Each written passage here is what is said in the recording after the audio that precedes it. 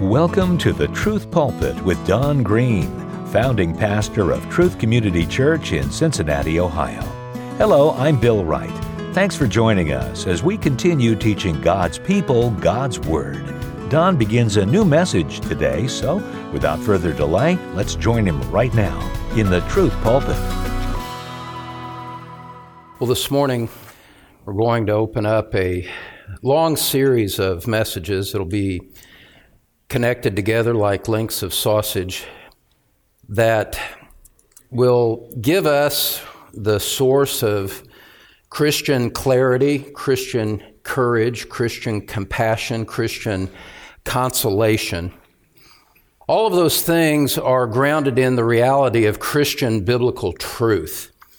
And it is essential for us to lay a strong, broad, deep foundation to establish those things in your hearts. Some of you may have heard, may remember the message that I gave at the Truth Matters conference back in May. I was assigned at that point the broad topic of sexuality and gender to speak on.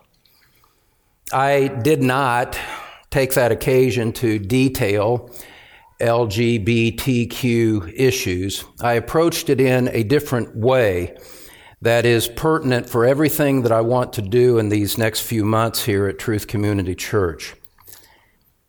It was interesting, as I preached that night, there was a pastor in the room, and he was deeply affected by what I had to say that evening.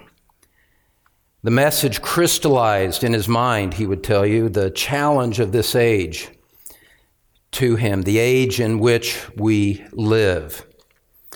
And every day since then, he's thought about that message. It burdened his desires for his flock as he went back to ministry with them.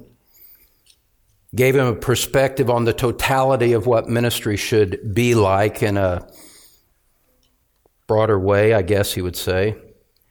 And it committed him to an irrevocable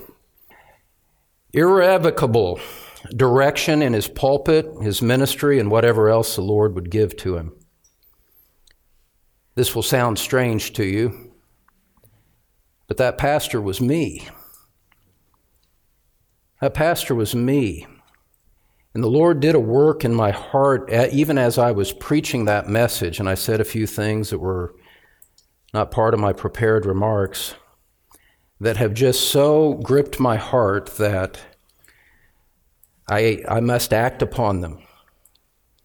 I don't know if that message meant diddly squat to anyone else in the room, but I have to respond to it. And by God's grace, I will. I think that this will have long-term implications for Truth Community Church. And so for 2 weeks, today and next week, I plan to explain and expound on what I said that night back in May. To set the context, what I would like to do this morning is to read a brief passage from the Old Testament book of Nehemiah. And if you would turn in your Bibles to Nehemiah, it's just before the book of Job, before the Psalms, if that helps you find it. In Nehemiah chapter 2, verse 17, we read this. This is Nehemiah speaking, and he said, "Then I said to them, you see the trouble we are in, how Jerusalem lies in ruins with its gates burned. Come, let us build the wall of Jerusalem, that we may no longer suffer derision. And I told them of the hand of my God that had been upon me for good, and also of the words that the king had spoken to me. And they said, let us rise up and build. So they strengthened their hands for the good work.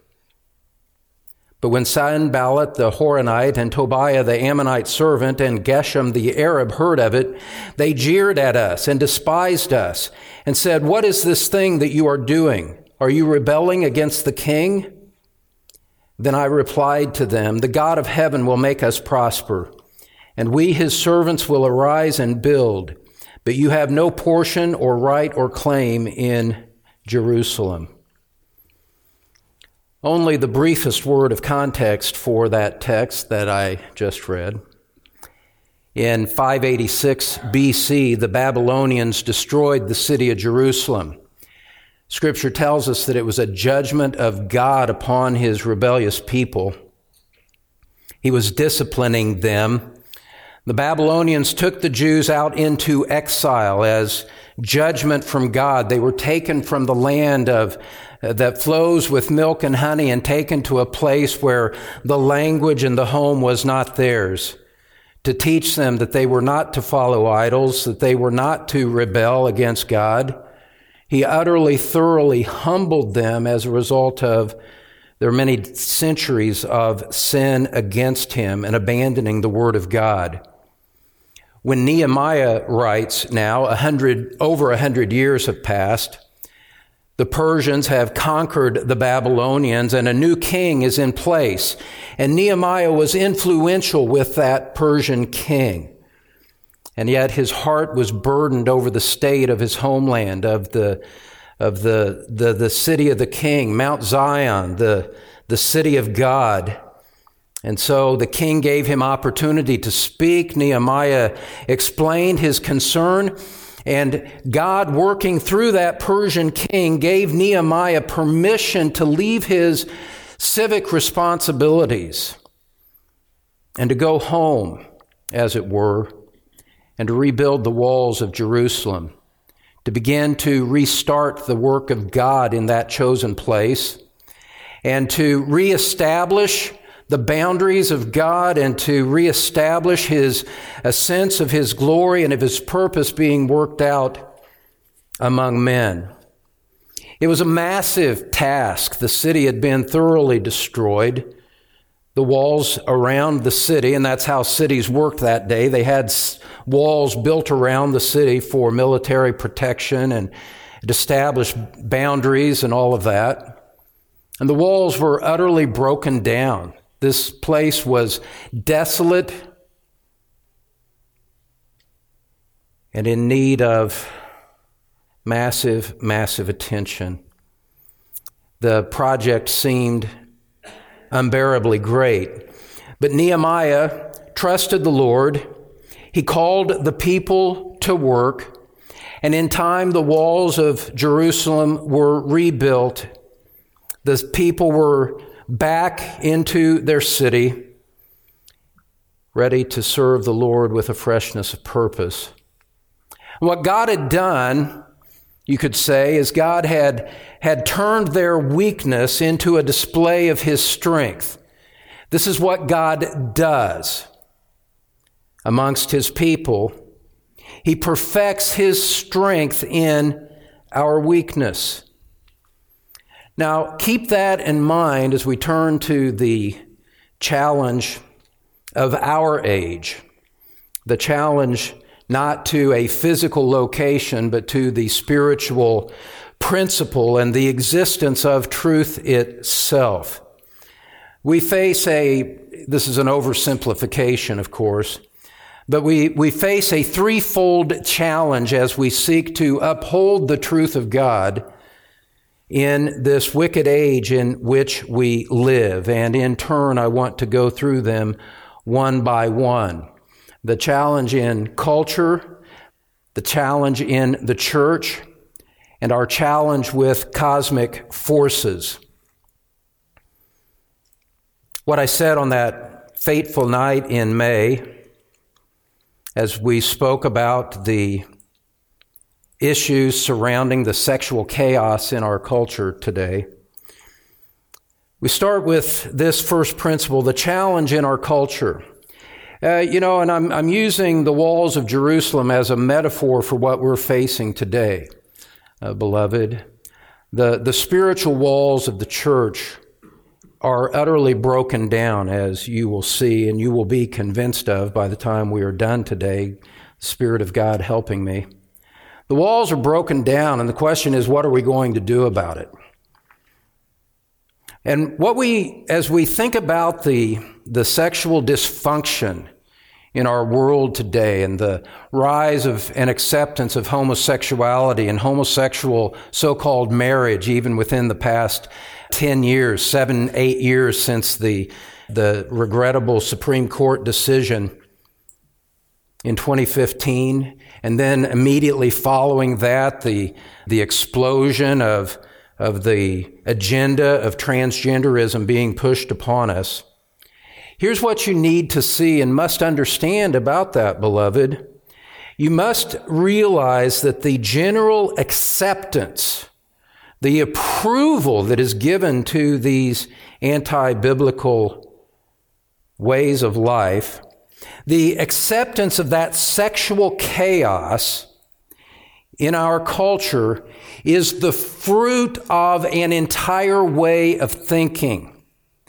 The issues, the public issues to which I have alluded just now, are really not the issue at hand. It's not the issue at stake.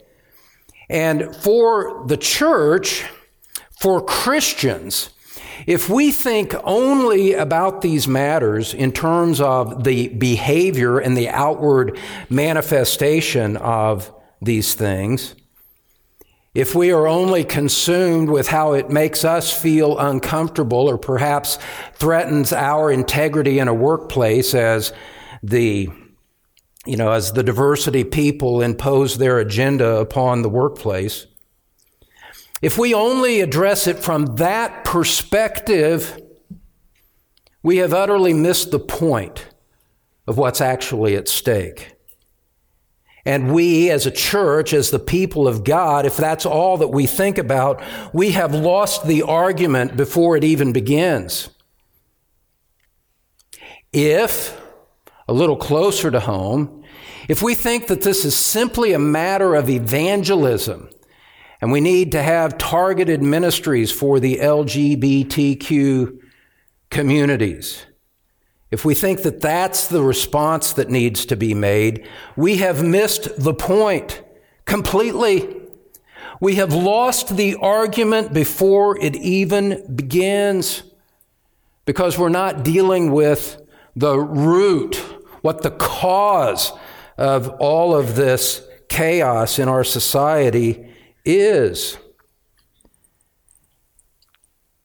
Beloved, what you and I have to do, what the Church of Jesus Christ has to do, what the challenge of the age, what not just for me, not just for Truth Community Church, but for the entire segment of the like-minded body of Christ is a great challenge, because we need to think and we need to teach in categories that many of us are not used to engaging.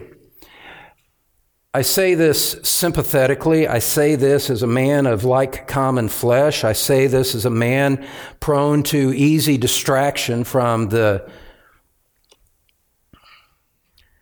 things at hand. But we are so much creatures of flesh, so much driven by what we see and by daily responsibilities and daily life, that we neglect the underlying matters of truth and knowledge at a profound level. You see, the sexual chaos that we see today is a sign of postmodern thinking. Postmodern thinking. And if that term is fuzzy or unfamiliar to you, don't worry, we'll address it forthwith here. I've got to repeat this because this is pivotally important. The sexual chaos is a symptom of the greater disease. If you could make the sexual chaos go away with a snap of the fingers, the problem would still remain.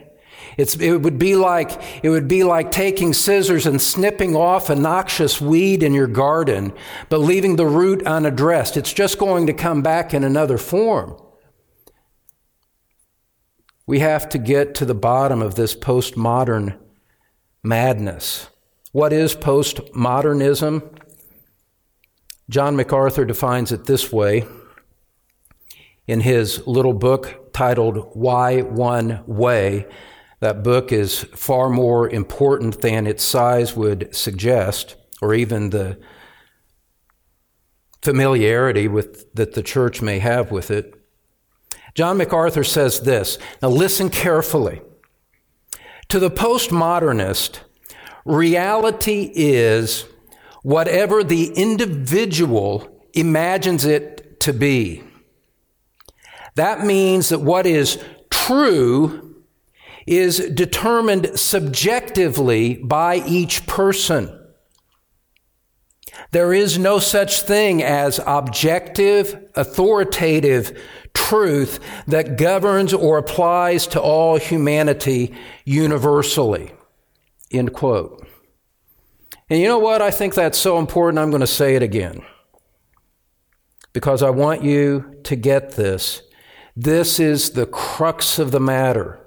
This is the issue of our age. To the postmodernist, reality is whatever the individual imagines it to be. That means what is true is determined subjectively by each person. There is no such thing as objective, authoritative truth that governs or applies to all humanity universally. Beloved, that's the mindset of the age in which we live. You have your truth, I have mine. I define truth for myself, you can define it for yourself, and we shouldn't challenge each other on these things. Now, when you think through these matters, you'll soon enough come to recognize, even if it's not immediately apparent to you right now, the sexual chaos of our day is based on a presupposition. It's based on an assumption in the way people think that drives everything else. You could put it this way. A presupposition is something that men take for granted in the way that they think. We all have presuppositions. Most of us have not taken the time to examine them and to understand what it is. But there is built into our minds assumption about the nature of reality that governs everything else. And what is the dominant presupposition in our world today? I say this without fear of contradiction.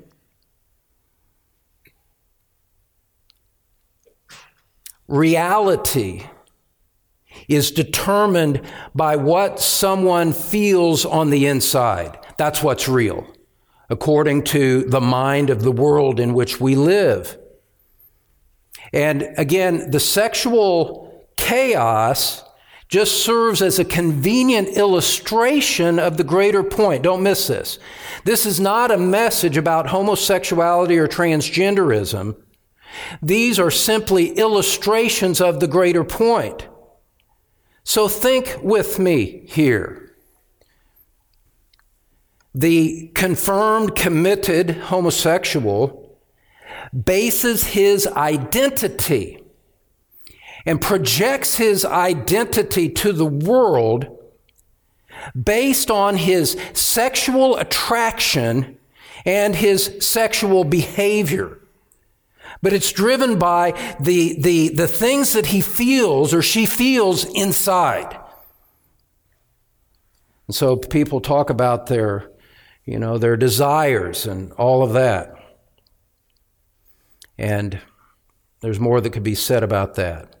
Even more clearly, the transgender person bases his or her identity, stay with me, on inward self-perception. If I feel like I'm a girl in a boy's body, then I am a girl. The way I feel determines what is real. So much so that physical anatomy is irrelevant to the consideration.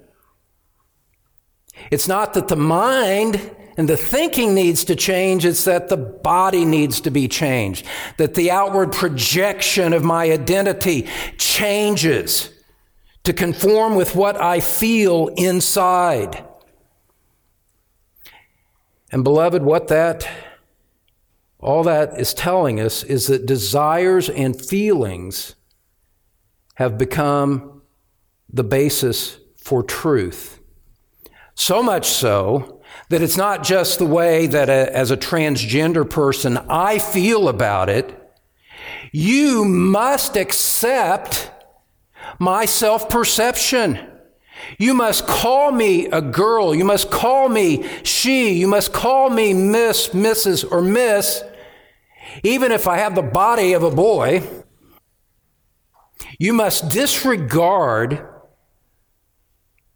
everything else and address me by what I command.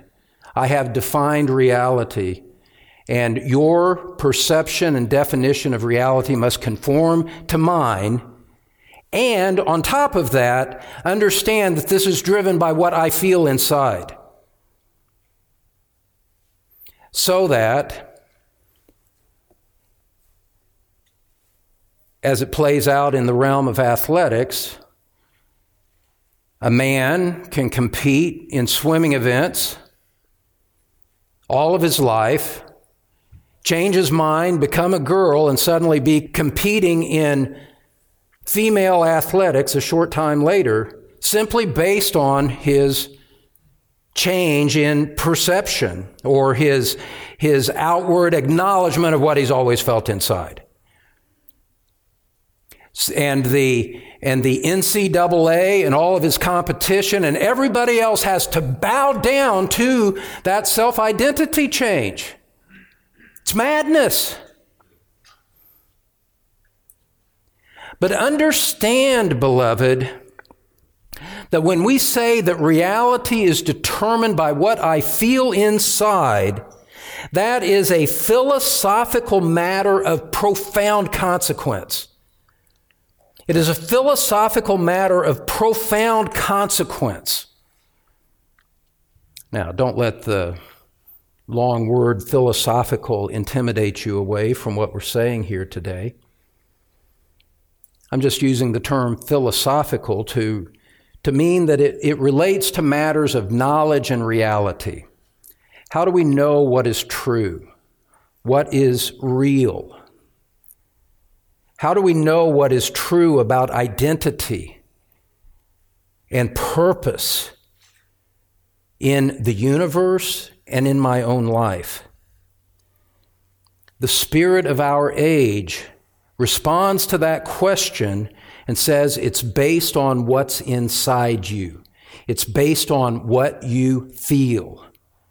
Colloquially, you be you. That's what's real. You decide it for yourself. Now look, what the church has to do, what the Church of Jesus Christ has to do, I'm using church in an expansive way, beyond Truth Community Church here this morning. What Christian leaders, what Christian pastors have to recognize about all of this is that the challenge of our age is a battle over truth itself, over the nature of what is true and how we even know what is true or not. This is not a battle over sexuality. This is a battle over truth. Now, please stay with me, and I can illustrate this, and I think make it plain in your minds. We gather together as Bible-believing Christians in our little subculture of the world, and rightly so, We appeal to Scripture as we speak about what is true. This is what, for most of us, we inherited from our families or from our prior teachers, and it is right that we do. We appeal to Scripture and say, this is true. This is the Word of God. This is truth. They, the spirit of the age, the spirit of our world, they deny that truth even exists. They deny the principle of truth. They deny the principle of transcendent reality that applies to all people at all time. And that is a necessary consequence of what their judgment of what truth is. If truth is based on what is inside of a person, then there are 7 billion different potential sources for what is true. Whereas, according to Scripture, there is one. That truth does exist, that there is transcendent truth that applies to all men at all times. We appeal to Scripture. They deny that truth even exists. We preach biblical ethics and say this is what God would have men to do. The spirit of our age rejects the very concept of external authority. There is no authority but me and what I feel. They reject that very idea. Now, listen, beloved, I think that's as technical as I'm going to get here in the message today. But you must understand this, as we speak in our realm and in our world and all of that, we speak from certain presuppositions. That truth exists, that God exists, that truth is found in Scripture, that Jesus is Lord. That's part of a Christian mindset. And what you and I have to recognize if we are going to live in this age, and if we are going to do anything to preserve truth for the next generation and generations yet to be born, if we're going to do something to keep the light shining in the midst of the darkness, you and I have to understand that the culture around us does not even recognize our presuppositions. It's utterly foreign to them. We speak past each other on these matters for reasons that many don't even examine. That alone presents a great, great challenge to the Church of Jesus Christ. That's the challenge from our culture, and I'll have more to say about this in the months to come. Trust me. I would say that there's an even greater problem much closer to home. The culture would be bad enough, but we could, in one sense, we could live with that. We could respond to that as the people of God from a position of strength, except for the challenge that we face in the Church of Jesus Christ. Second point. Saw the challenge in the culture. Secondly, the challenge in the church. This is painful. This is uncomfortable to be confronted with, but it must be done. The things which I'm about to say make enemies of people who thought they were our friends. The church itself, beloved, has undercut biblical truth, biblical authority, and biblical morality. The church itself, the professing church of Christ, so-called evangelicals, are at the heart of the problem. And let me illustrate with a sevenfold demonstration of the truth of what I just said to you. 7 in the Bible is the number of completeness. Let me just go through these one by one. Remember, this is the challenge in the church that we have. This is the challenge facing those that would uphold the truth of God as the purpose of their existence. What are those challenges within the church? Well, we cover several decades in a couple of minutes here. First of all, the Willow Creek, Rick Warren, Crossroads, seeker-sensitive model of ministry has conditioned men to expect the church to provide for them a soothing place of inspirational messages with many age-specific programs and a healthy dose of lighthearted laughter and contemporary music when we gather together. For decades, going back to Bill Hybels at Willow Creek in the suburbs of Chicago, this has taken root and spread its pernicious influence over the thinking and the expectations for subsequent generations. That's a challenge. That's a challenge.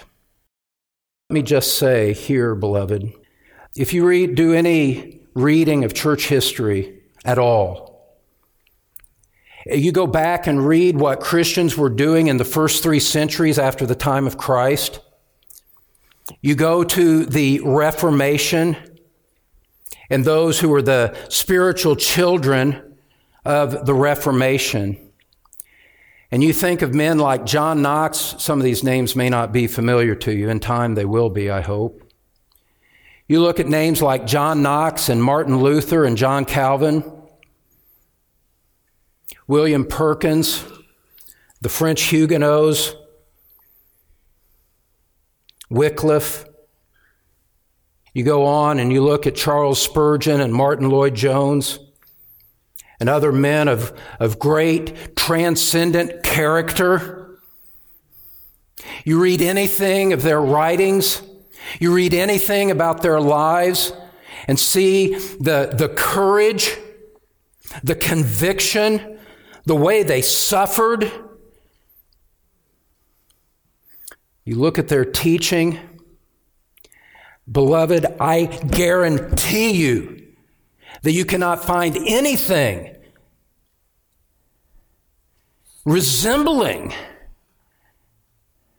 this superficial approach to ministry that we have been conditioned to accept as normal, as the pattern for the church.